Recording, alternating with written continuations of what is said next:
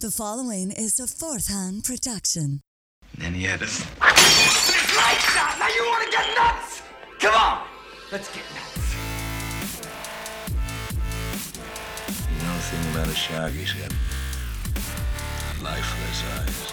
Black eyes, like a doll's eye. That's it.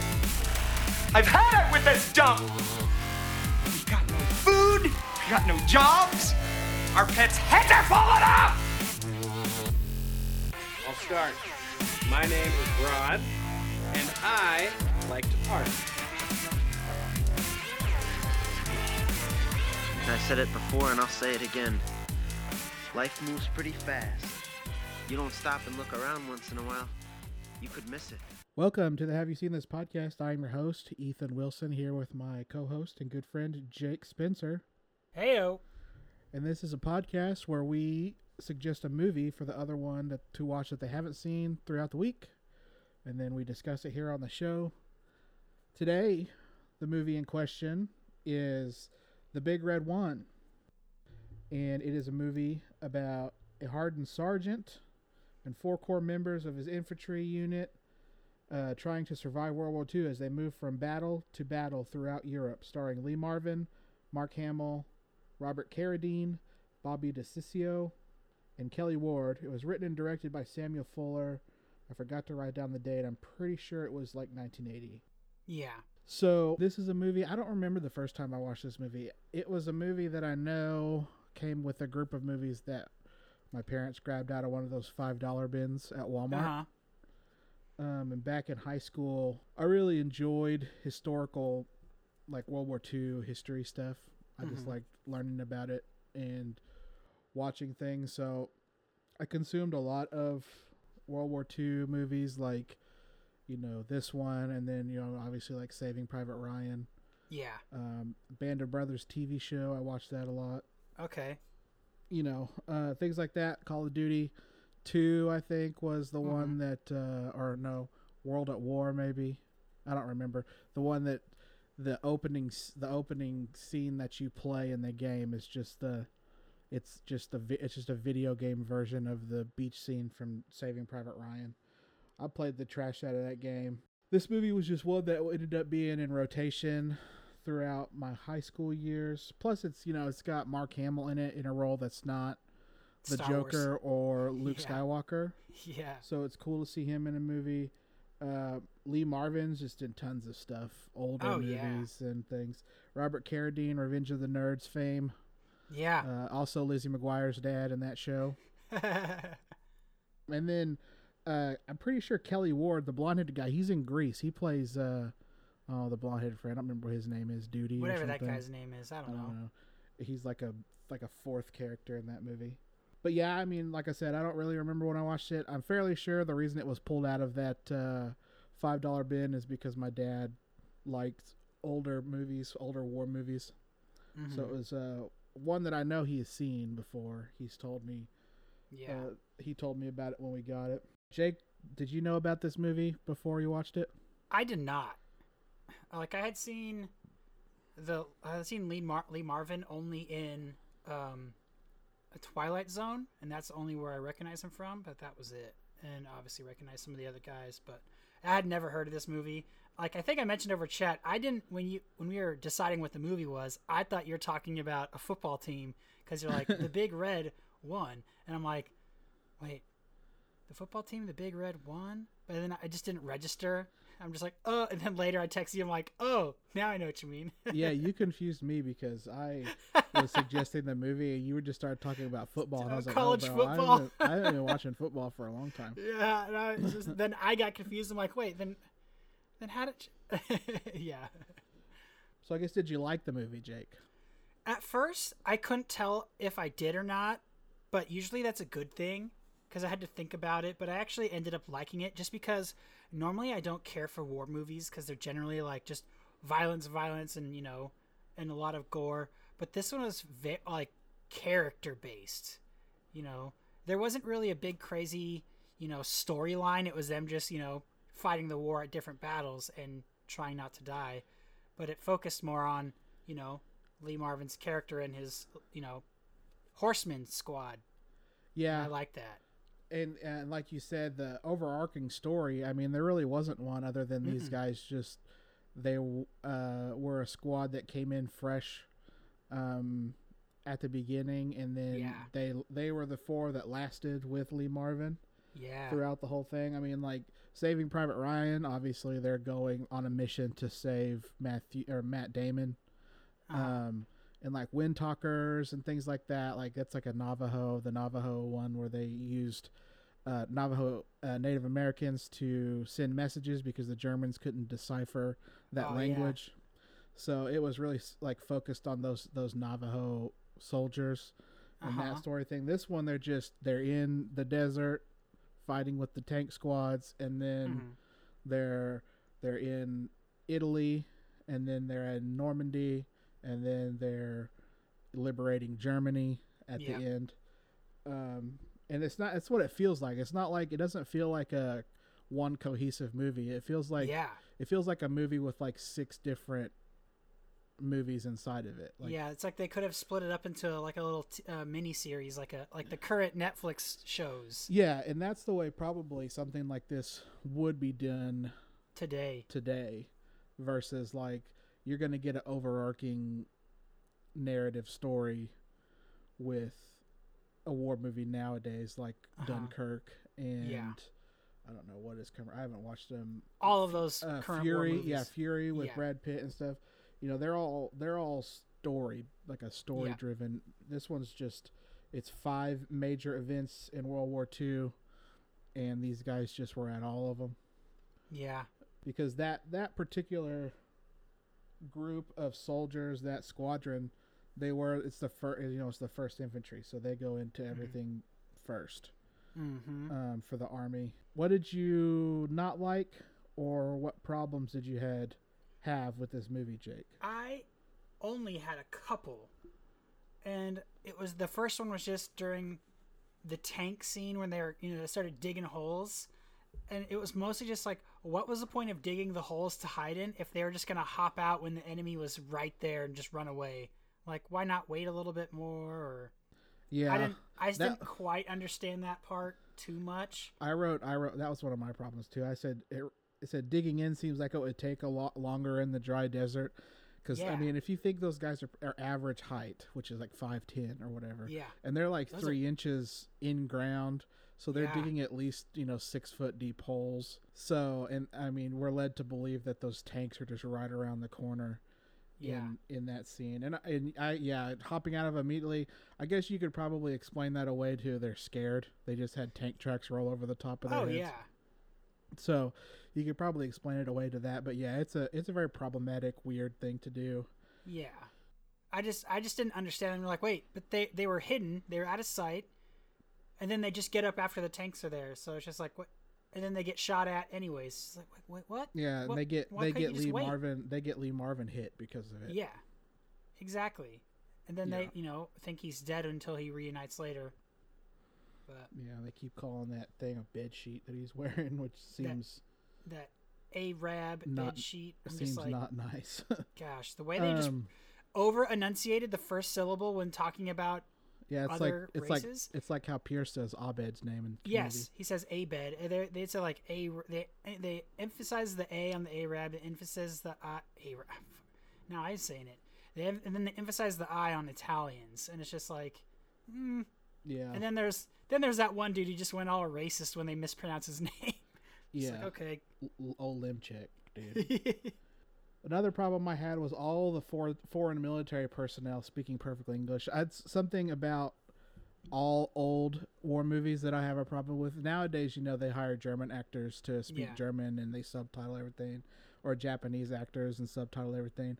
And all these like John Wayne World War II movies, and it's just British guys playing Germans, and they just speak in German accents. This guy was at least speaking in a German accent, but just perfect English, every single one of them. That's just always something in these old war movies that I've always kind of it just bugged me. The only reason I would think that that's a thing is just for our benefit as the audience. Yeah, and in the 80s they weren't caring about historical accuracy really. There's a lot, like, it's more of just Well, I mean, it's propaganda. They probably just did it just so it's easier for the viewer to understand rather than have to read it. I don't know. Well, It's just- yeah, I mean, it's and the purpose of these 1980 war movies and things, it was propaganda. That's what it was. Nowadays, it's still propaganda, but they try to keep it historically accurate, just to keep people like me from complaining about it. Probably everybody that gets shot in this movie dies very choreographed. Yep, yeah, that was a hilarious thing I noticed. I didn't write it down, but I was just like, there was one guy when they're sniffing out the sniper in Sicily. yes. And they go around the corner, and that guy is like, it's like he's hitting his 4 beats. He's like, around the corner, I hear the shot, I drop to the knees, and I lay down on my back. I mean, Yep. it's just 1, 2, 3, 4, and he's just laying on the ground. He slides into his position, and he's just there. Yeah. And that's everybody on that beach scene. Oh, an yeah. explosion goes off, and the guys lay down. And Yeah, everyone's very Lemchi choreographed. or whatever. He Yeah. just gets up, gets shot, and rolls right over somebody, and that's his death. My only other dislike part was at that beach scene, was they had to assemble that super long janky bomb thing. It's like, Yeah. why couldn't they have put it together first and then ran it out? I don't quite understand. Yeah, that. see, in Saving Private Ryan, they do that exact same scene with the Bangalore, because that's how they got through those barbed wire trap blockades things. Okay. Yeah. So, in Saving Private Ryan, they are sitting down with their backs against the sandbar and sliding it up and connecting it and sliding it and connecting it. Oh, and see, sliding that's it way and smarter. Connecting it. Like, this one was just- This one, they're like running it up to the thing. They just had eight guys die just to run it up, and then Yeah. each time it was further away. And they used those Bangalores for, I think the last time they used them was like Desert Storm. They were used for a long time. Yeah, I've actually never seen those before because I don't Yeah. watch many more Yeah, movies. I mean, it's the one scene in it's pretty much exactly the same. Okay. In Saving Private Ryan, they're trying to get through whatever the beach section is Yeah. numbered off as, and they do the exact same thing. They put it Okay. together and blow a hole in the barbed wire. Yeah, I just thought it was weird that they didn't assemble it a lot before. They just had each next guy run out and just get Yeah. shot or exploded. And then the only other real big problem I had, I just hate the tank scene where they're delivering the baby. It just I skipped that because it was just so Yeah. weird. it's a But I did write on my favorite parts. I just wrote ammo stirrups. yeah, it's a scene that's always just felt out of place and kind of Yeah. weird. And the ADR on the lady is really bad. Yeah, I noticed that. So it's just something that they could have, they said, like you said before we got on here, that the guy had a 4-hour cut. Like, he could have even cut Yeah, more they off could have just of this cut movie. that scene. He could have cut the tank thing out completely, and it was mostly just so the German guy could hop off that cross and run away. They're distracted by this pregnant lady in labor. That, and I'm pretty sure it was a moment of some character exposition for Johnson. I think that was his name. Because he has medic skills, but he wasn't actually a Yeah. medic. So they just wanted to, because he patched up Kaiser right before that, and then immediately went to go deliver a baby. Like, it was weird. I get it, but it was still weird. I wouldn't have put that. Fix if I a made the bullet movie. hole, Jake. You can deliver a baby. You can. Yeah, they're just you the can opposite. dodge a wrench. You can dodge a ball, Jake. As I say, they're the opposite things. One of them is, or One of them's pulling a bullet out of a wound and patching it one up. of and then them, yeah, pulling a one of baby them out is of a lady. keeping something inside the body, and the other one is getting something out of the body.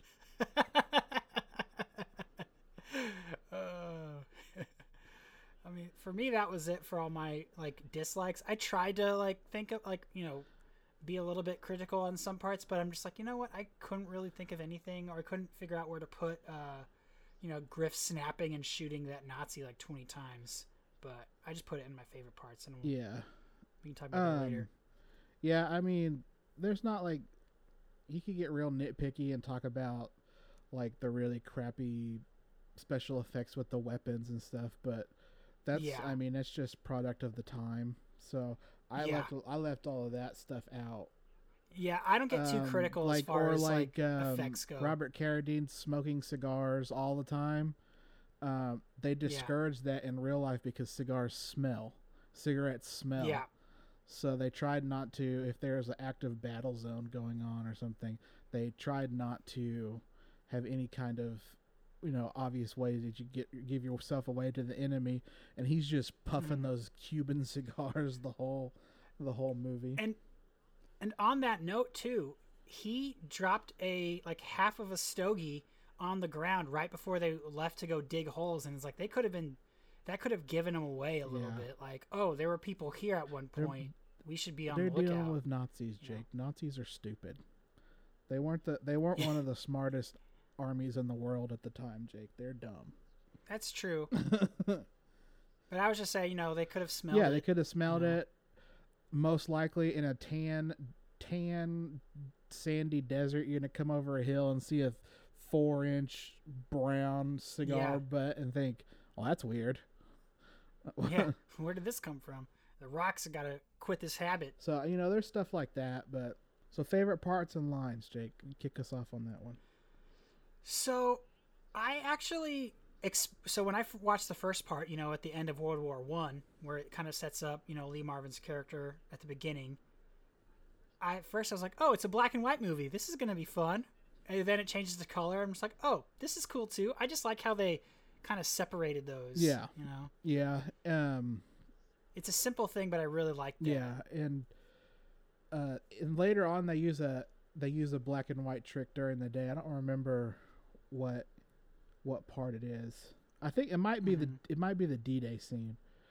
So in black and white movies, when they would film cowboy movies at nighttime, they would just film during the day and then put a filter on the movie in post when they're making it and make it look dark. But you could totally tell with the shadows and stuff in the thing that it was filmed during the daytime in black and white movies. They did that with the D-Day scene, but it's a color movie where they filmed it during probably the afternoon, obviously, throughout the day, and then they darkened the scene later. But you can see the reflection of like a really high sun on the water and stuff. They carried the spirit of the black and white movie throughout the rest of the movie. Yeah.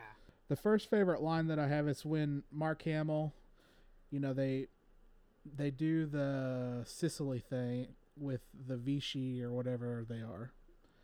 Mm-hmm. And Mark Hamill misses that guy because he doesn't want to shoot somebody, and then Robert Carradine shoots him, and then he just kind of wanders off by himself. He doesn't come back with them.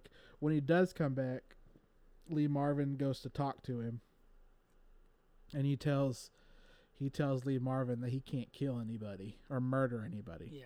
I can't murder somebody. And Lee Marvin says, we don't murder, we kill. You don't murder an animal, you kill it. And when he says that, you can tell Lee Marvin's character, the sergeant, doesn't believe his own line of bullcrap. Like, he immediately kind of looks down to the ground like, well, that's not true. We are murdering people because of his experience in World War I, where he killed that soldier that was saying the war was over when it actually was over. I really like that part. And then the flip side of that, Lee Marvin showed remorse saying that. And then they go to the German sergeant in the desert, and they got that guy listening to that record. And he's making fun of what she's singing, which is like to celebrate Hitler and all this stuff. And he says that it's bull, and that he will not kill any more people for Adolf Hitler. And then the guy says that, or he won't murder anybody for Adolf Hitler. And that guy says, we don't murder, we kill. And it's the same thing, and I won't do it. And then he shoots him, and that guy rolls down the hill. To show the juxtaposition between the bad guys and the good guys, obviously. Yep. The Americans are the quote-unquote good guys. Yeah. I actually had that exact same thing for my second favorite part as well. Is like the thing with Griff and then the German soldiers as well. Like, so I'll just run past that. So I like when he comes back after the sergeant. He gets injured, and then when he's in Tunisia. Yeah. Where he comes back wearing all the Arab clothes, and he puts a cigar like through the cloth and smokes it. I liked that. Yeah. It was simple. I'm just like, that's funny. What does he say? That guy, when the soldiers, we took this town and we took this town. He goes, you took that town, huh? And he's like, yeah. And he goes, this is that town. I don't remember what the town is Yeah. called when he's in the hospital. Yeah. And then they bust in moments later, and he's like, Mm-hmm. we did take it. That part's really funny. When they're back on the boat going to, I guess it would be, yeah, when they were going to Sicily. So they went to the desert first, and then they went to Sicily, Yeah. I think. Yeah, I think they were in Africa, and then they went to Italy. When they're going through, and I think it's Lamchek again, or the first time you see him, and he's Yeah. asking how, I guess this would have been when they're, going to Sicily. So he's asking how an Italian could shoot another Italian. Yeah, and that's when he gets all And like he racist says all on him. all the racist stuff. He says, I think you're just gonna be doing something and singing "Oh so mio," and then they grab his mouth and hold it open, and he puts the gun in his mouth and sings the song to him, and says, "I like "Oh so mio." Yeah, that was a cool part. I really like that character. Vichy, I guess is his name. Vichy. Yeah, I really like his character. He's probably my favorite character. His scene where he runs the point and they're like, he's like, you just sent Vichy into a sniper. You feeling okay? And then the sergeant has the run in with that German with the grenade, and he tosses the grenade and the German drops his and they explode. And then he opens up the curtain and Vichy's standing right there. He said, you had him in your sights all the time? He said, all the time. This punishment for putting me on the point. I liked that part. I wrote a quote from that scene. I said, the guy around the corner lost the game of hot potato. Because he like just catches the grenade and just With the beach assault, I said the Italian army, or maybe it was German, I don't remember which one, they really have it out for that roll of toilet paper. Because not only do they shoot it out of that guy's hand, they like lay into it when it's in the water. It's like, we haven't had toilet paper for 8 months because Hitler, the German army, doesn't send us anything, so we're just going to shoot up your toilet paper in the water. Yeah, you don't get toilet paper either. Yeah, I said Robert Carradine saying, you know how you smoke out a sniper? You put a guy out in the open and see if he gets shot. Man, I was trying to figure out something to write there. I'm just like, I didn't know. It's like they just, yeah. Yeah, I mean, they have a bunch of weird things like that. I know I have a friend, he's going to keep him off the podcast, but he works for the Air Force, and he was telling me that the approved test for a chemical weapon is to pick it up after it's been defused or whatever and gently shake it to hear if it sloshes inside. So if it sloshes inside, it's a chemical weapon. If it doesn't, it's just an explosive. And he says that is a U.S. military approved technique. You're just picking up a bomb and shaking it. I thought it was funny when after they liberate that little house, that little town with the tank in it, the tank inside the house. Yeah. And they take out all the dudes, and then Griff snipes the dude out on guarding the farmer ladies, and they just look over. They all walk over and then just start like they hitting them with their tools and stuff. They're just they're just casually just like the whole scene with that little boy is funny and tragic at the same time because his mom's dead, but he's like not gonna show them where the gun is until they promise to bury his mom properly. Mm-hmm. They even offer him money, and he's like, no, I don't want money. I want these specific things. And also of that celebration they have with those ladies. I think Robert Carradine points out to Johnson that there's not a single man in the village, and they kind of look at each other and raise their eyebrows and start laughing. But like right before that, they're like, "There's not a woman here under 50," or something like that. Or everybody here's over 50. Yeah. I was gonna write a quote like, "Oh, you're not into cougars," but that I didn't want to write the little girl's bringing the sergeant his helmet back, and it just has a bunch of flowers in it. And Robert Carradine says, the Krauts are going to spot that garden a mile away. Yeah, I thought that was and he says, too. I like the smell. And he puts it on and walks away. You have some more? My next one, I wrote, really long with a lot of H's. Poor guy doesn't want to be the second one to go run through the bad zone on the beach, and that was the Lemche guy. Yeah. Because he got, his number was 2. Yeah. and he dies before he even has to go assemble Yeah, thing. he's like, I'll give you my GI pension or whatever, and he's like, And they're like, you lost that on $10,000. yeah, he's like, how much is it? He's like $10,000. And Mark Hamill says, now, Lumnuts, you told me you were going to give your pension to your mother. Don't you love your mother? And that's just great, Mark Hamill. He's pretty not there in this movie most of the time because of his character. And which is weird because according to IMDb, they were going to cast someone else for that role, but when he became available right off of Star Wars, they let that other guy go and cast Mark Hamill to bring him in as a name on the poster. Yeah, I mean, it's kind of smart, but I mean, I said the D-Day scene is pretty much the same as the D-Day scene in Saving Private Ryan, almost to the T. I mean, I don't think there's much of a different way you could do that scene. The Saving Private Ryan one's a little bit more visceral because it came out a lot later. It came out in like 98 or something. A lot more limbs flying through the air and intestines on the beach and stuff. But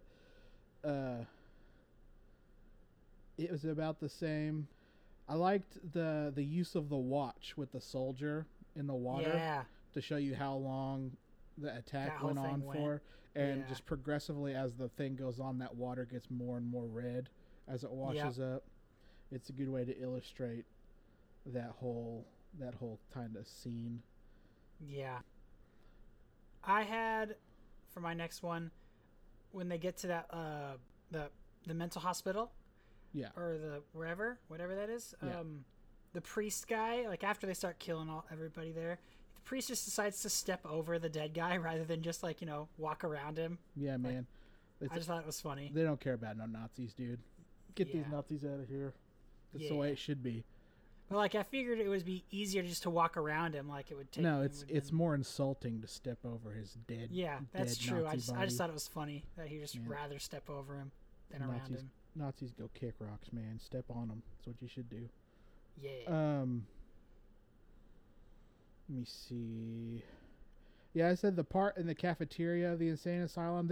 Even when I was a younger kid, like not totally understanding the gravity of that scene, it did really kind of stick with you because all this crazy stuff's going on, and these people that are mentally handicapped or at the time they have like tiny issues that today somebody wouldn't get hospitalized for, but that was just kind of a landing spot for those types of people, and they were just living their day even though that these soldiers are running through and shootout killing, and they're just eating in the cafeteria.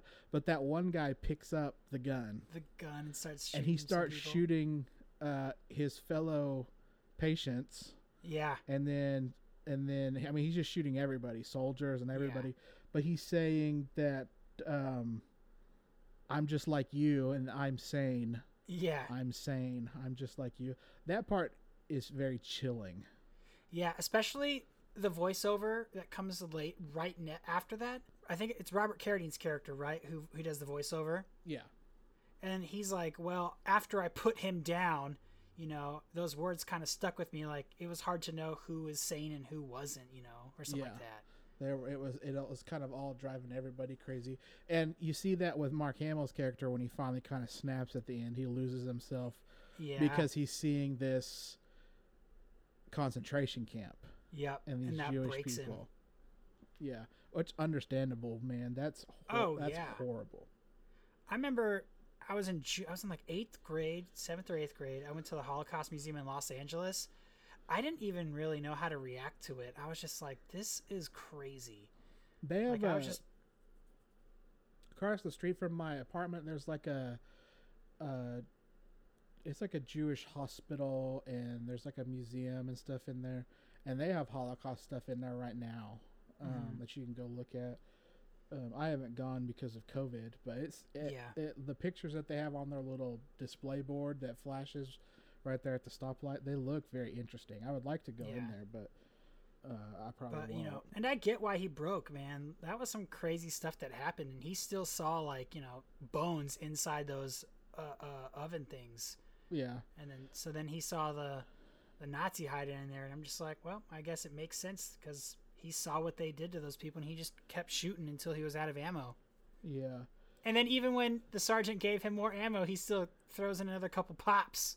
Yeah, and he says, "You got him." That scene also is a lot to take in. Yeah. Which for a movie like that, like this being 1980 and stuff, and generally like the war movies you're coming off of are like The Longest Day and Iwo Jima and things like that with John Wayne that are very macho man, like this guy's just killing everybody. And this is one of the earliest depictions of the effect war had on the people that fought in it that I've seen of the older movies, outside of like Apocalypse Now or something. That movie's pretty crazy. It's a lot about PTSD and the effects of PTSD on soldiers. And then they gave PTSD to a bunch of the actors who were in that. Just kidding. Yeah. When they're all sitting in the woods, after Griff sells his book, and they're all talking about what would be the craziest thing that you would want to do with a girl, and none of them have answers. Yeah. Like Vichy says, "Man, I'm thinking about it," and Mark Hamill says, "I have no idea."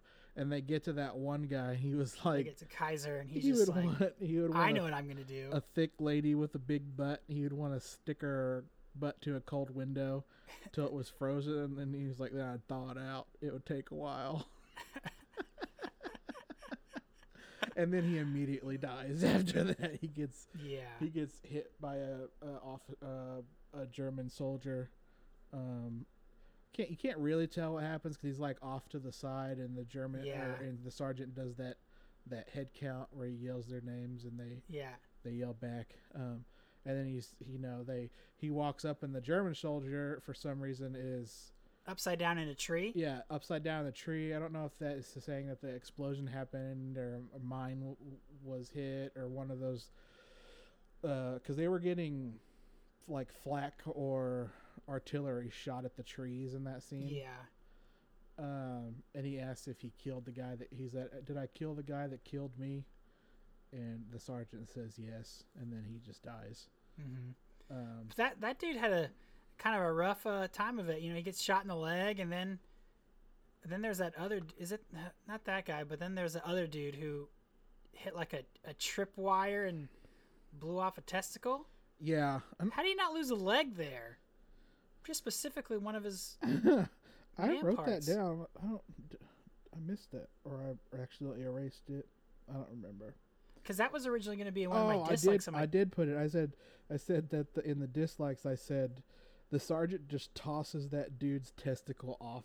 It's like that's why you God got gave two you of them. man. He's like, "You're lucky. Those mines aren't made to kill you. They're made to castrate." He's like, "Castrate me." Yeah, it's just like, but he didn't lose a leg or a foot either. Just the one part. Yeah, I don't know if that was a real thing or if it was just something for the movie. I would guess it was added in for a comedic effect. Yeah. And then at the very end, with the sergeant with that little kid. Yeah. And he's a little Jewish kid in the concentration camp. And he's trying to get the kid to eat and drink water, and the kid won't do it. And then he takes him out, and he's getting him to eat an apple. And then he puts him up on his shoulders, and he's carrying him along that riverbank there, and the kid just goes limp. Yeah. That scene is very sad. Yeah. And then Robert Carradine says he carried that kid around for a couple hours after he had died, you know? Yeah. My last point was, it's very interesting the way they portrayed the sergeant. Kind of like, he kind of came full circle, but he also improved on it. Like, you know, in the very beginning of the movie, he killed the guy 4 hours after the war was over, but he didn't know it. But he killed the guy because he thought the war was still going. And then he does the same thing. You know, still didn't know the war was over. But then this time, you know, they fix his mistake and save the dude who, for all intents and purposes, did not deserve it. Yeah. But I thought that was very interesting. And that wraps it up for our favorite parts and lines. And before we go on to our next segment, we're just going to take a moment to play some ads for some other shows on the Fourth Hand Network. Space, the final frontier. These are the voyages of the waste vessel, the Black Swirl. Its ongoing mission to explore strange news stories, to seek out new laughs and new absurdity, to boldly go where no sci-fi podcast has gone before. Welcome to Close Encounters of the Slurred Kind.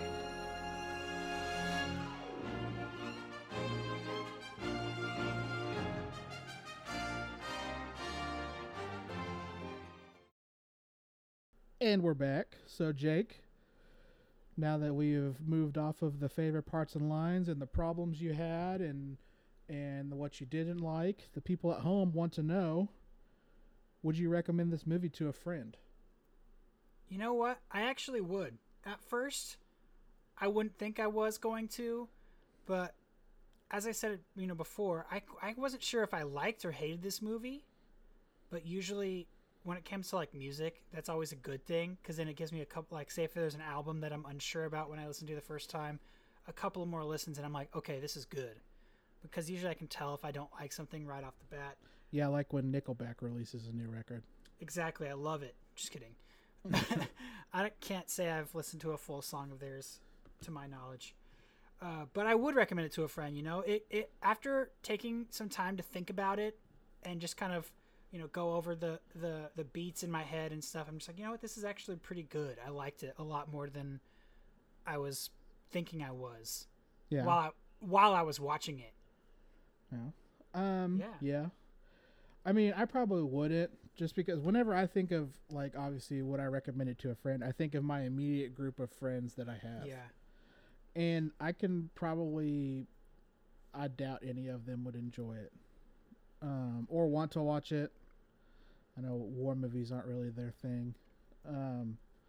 But this is one of the things I really liked about it. It's a war movie, but it's not like the last war movie I saw was Last Man Standing, or is that the TV show? Which Lone Survivor? That's the one. Oh.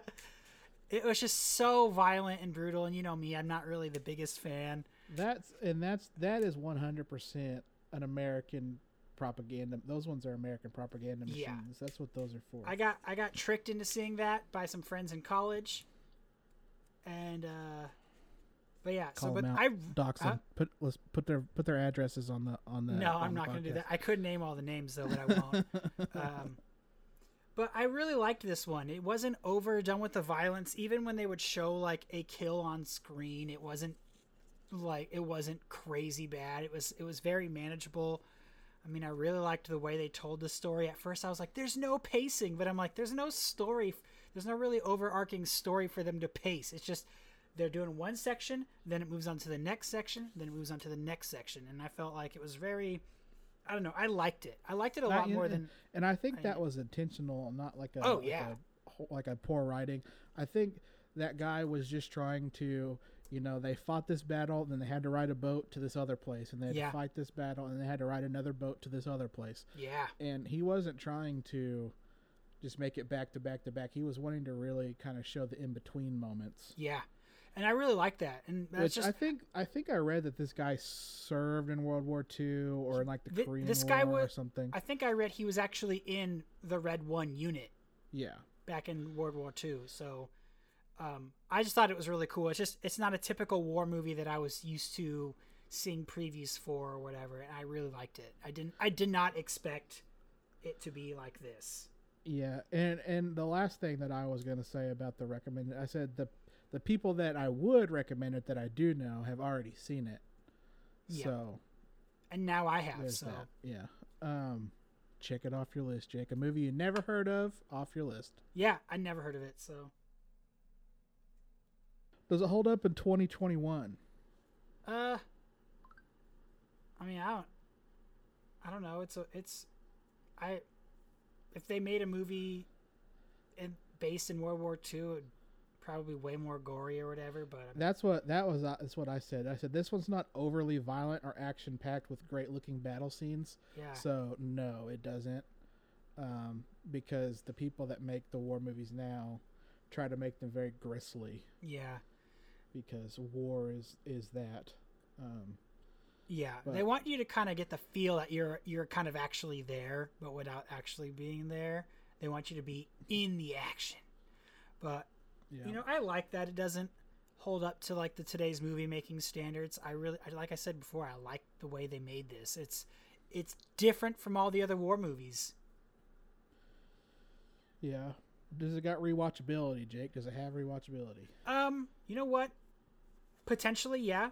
I could definitely see rewatching it to kind of study it a little bit more now that I know what to expect. Because the first half of this movie, I was like, what's going on? Like, I was I couldn't figure out, like I said, I couldn't figure out an over big plot, and I was just trying to piece things together like as if it was, but then I realized, it wasn't like that. Anyways, I would rewatch it, now that I know.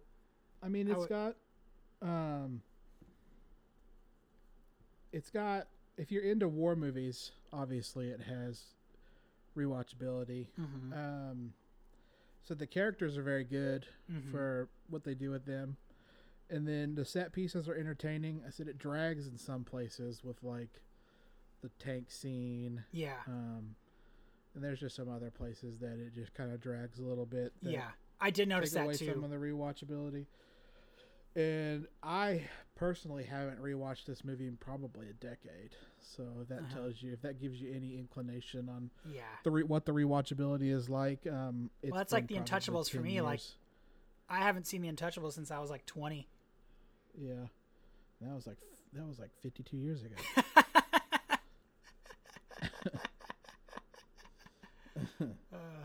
Classic jokes. All right. Fun facts about the movie, Jake.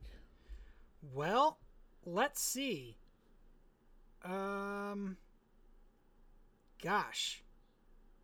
It is included among the 1001 movies you must see before you die list that somebody made.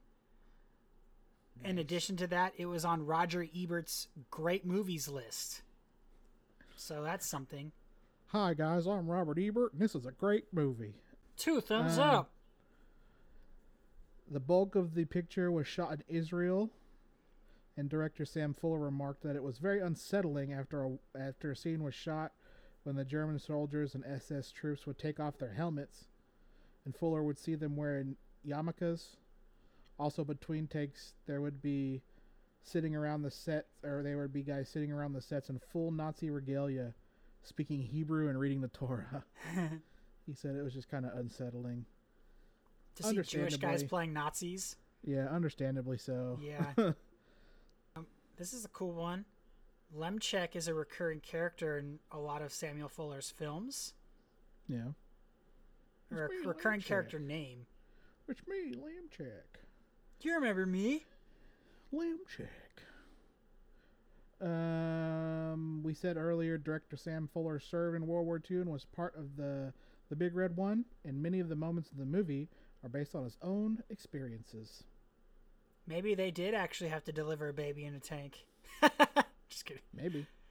Let's Maybe see. they did liberate a whole town of women. 50 plus 50 cougars. women. Yeah. In 25. In 2005, Mark Hamill plays Griff, did the voice of that character of Call of Duty 2, the Big Red One. Yeah, I wrote that one down too. Okay. Good old Mark Hamill, always down to do some voice acting. Oh yeah. During the UK clampdown on video nasties in the 1980s, the film was briefly seized by the Manchester police, who believed it was a sex film. Thinking it's a sex film called The Big Red One. The Big Red One, dude. Oh gosh. That's actually hilarious. We're gonna have to take this copy of The Big Red One. We know it's a nasty film. No, it's a war movie, I promise. Yeah, whatever. Give it. It's like, You can't have all these young 20-year-olds liberate a town of nothing but ladies. What do you think is going on here? We know what's going to happen in this scene. The bass drop's going to happen, and they're going to get busy. Oh, this is a funny one, or kind of. I mean, interesting. Samuel Fuller put the actors through a mini boot camp, and Lee Marvin, who was a former Marine, was the drill instructor. Yep. So. I can just see him yelling at Mark Hamill and him crying about wanting to go to Toshi Station to get some Yeah. power converters. He's like, the Toshi Station's down the road. See, we're in the desert. I'm trying to get some power converters. You could play around with your friends later. Sam Fuller's original submission of this film was a 4-hour cut, then a 2-hour cut, and both were rejected by the studio. Which is weird because this movie like clocks in at like 180 or something. It was like an hour and 40 minutes. Yeah, 100. Yeah, it wasn't much shorter than 2 hours. I know. They're just like, yeah, we'll just beep, beep, beep, beep, cut out a few little things.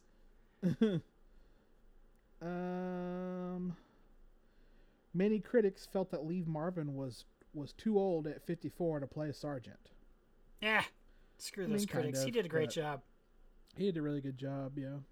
All the Nazi concentration camp guards were played by Jewish men. The location was a military base in Israel, and the jailers were Israeli soldiers loaned for the production.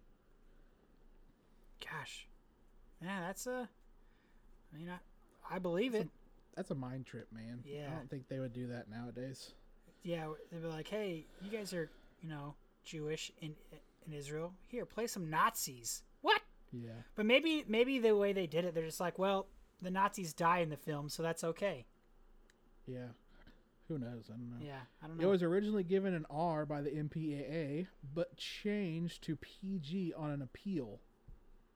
Yeah, I can't see this being a rated R movie, especially nowadays. Ugh. Yeah, and back then, a rated R movie was like a death knell.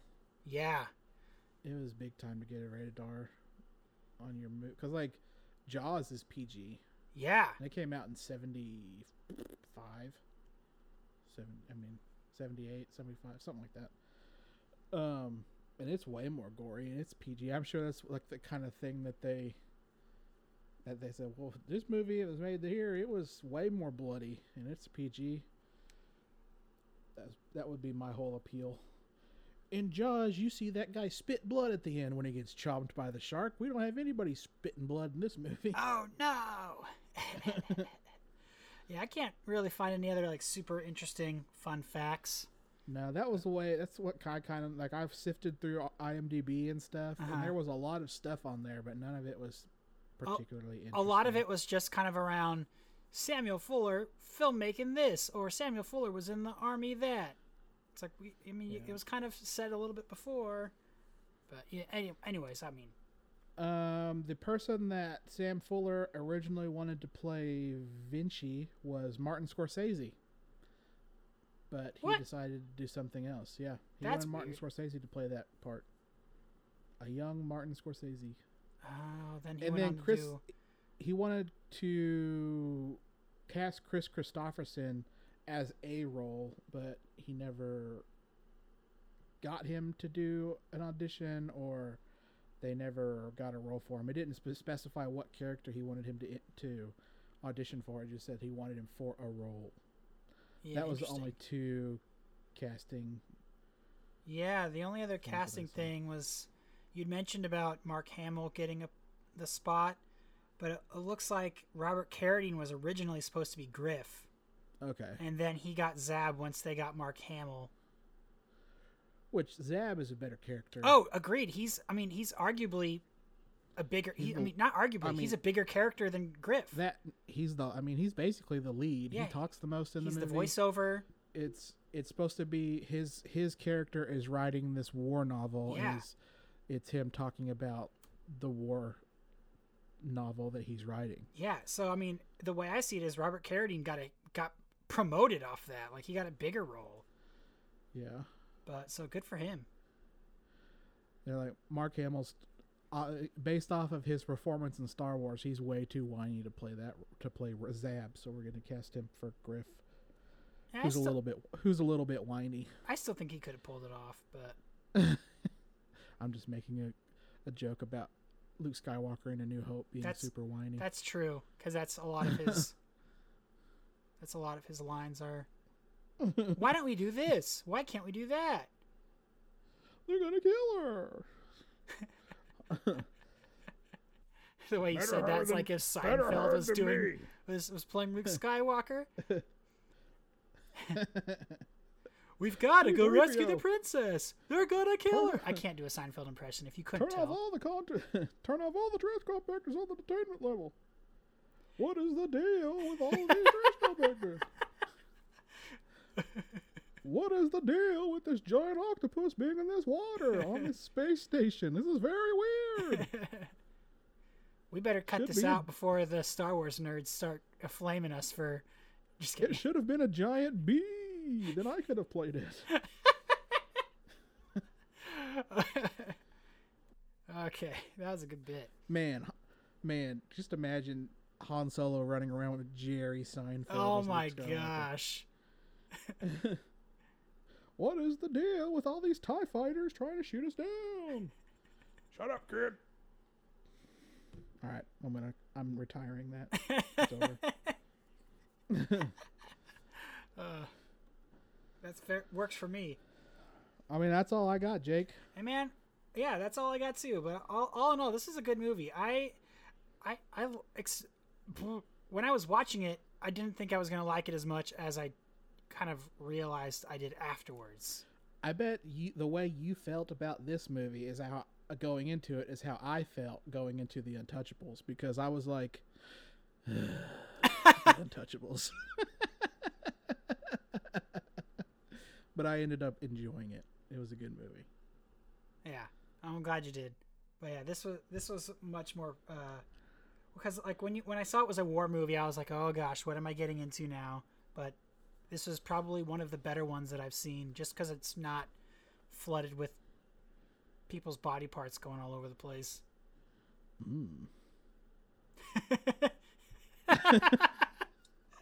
Well, but yeah, that's it for me, man.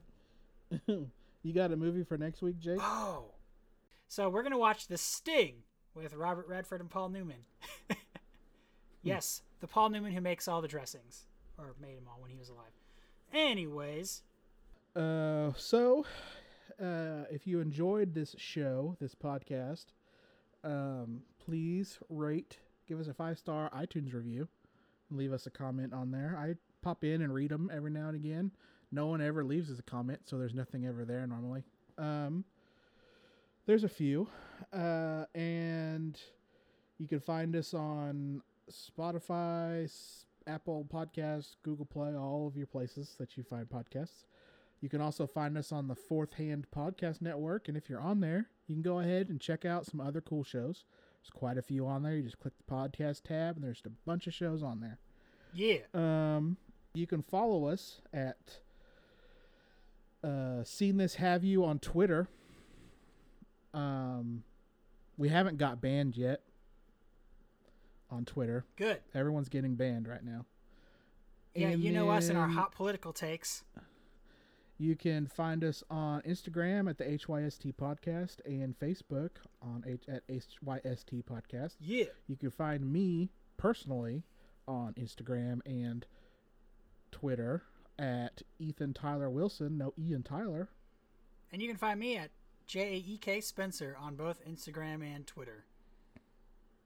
Don't follow him, though. Don't follow me, though. I'm not very interesting. I don't really post anything.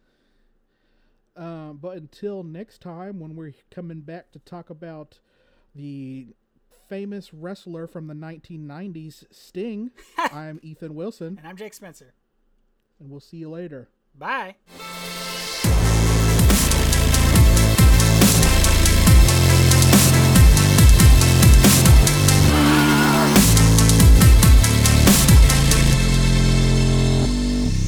You've been listening to a Fourth Hand Joint.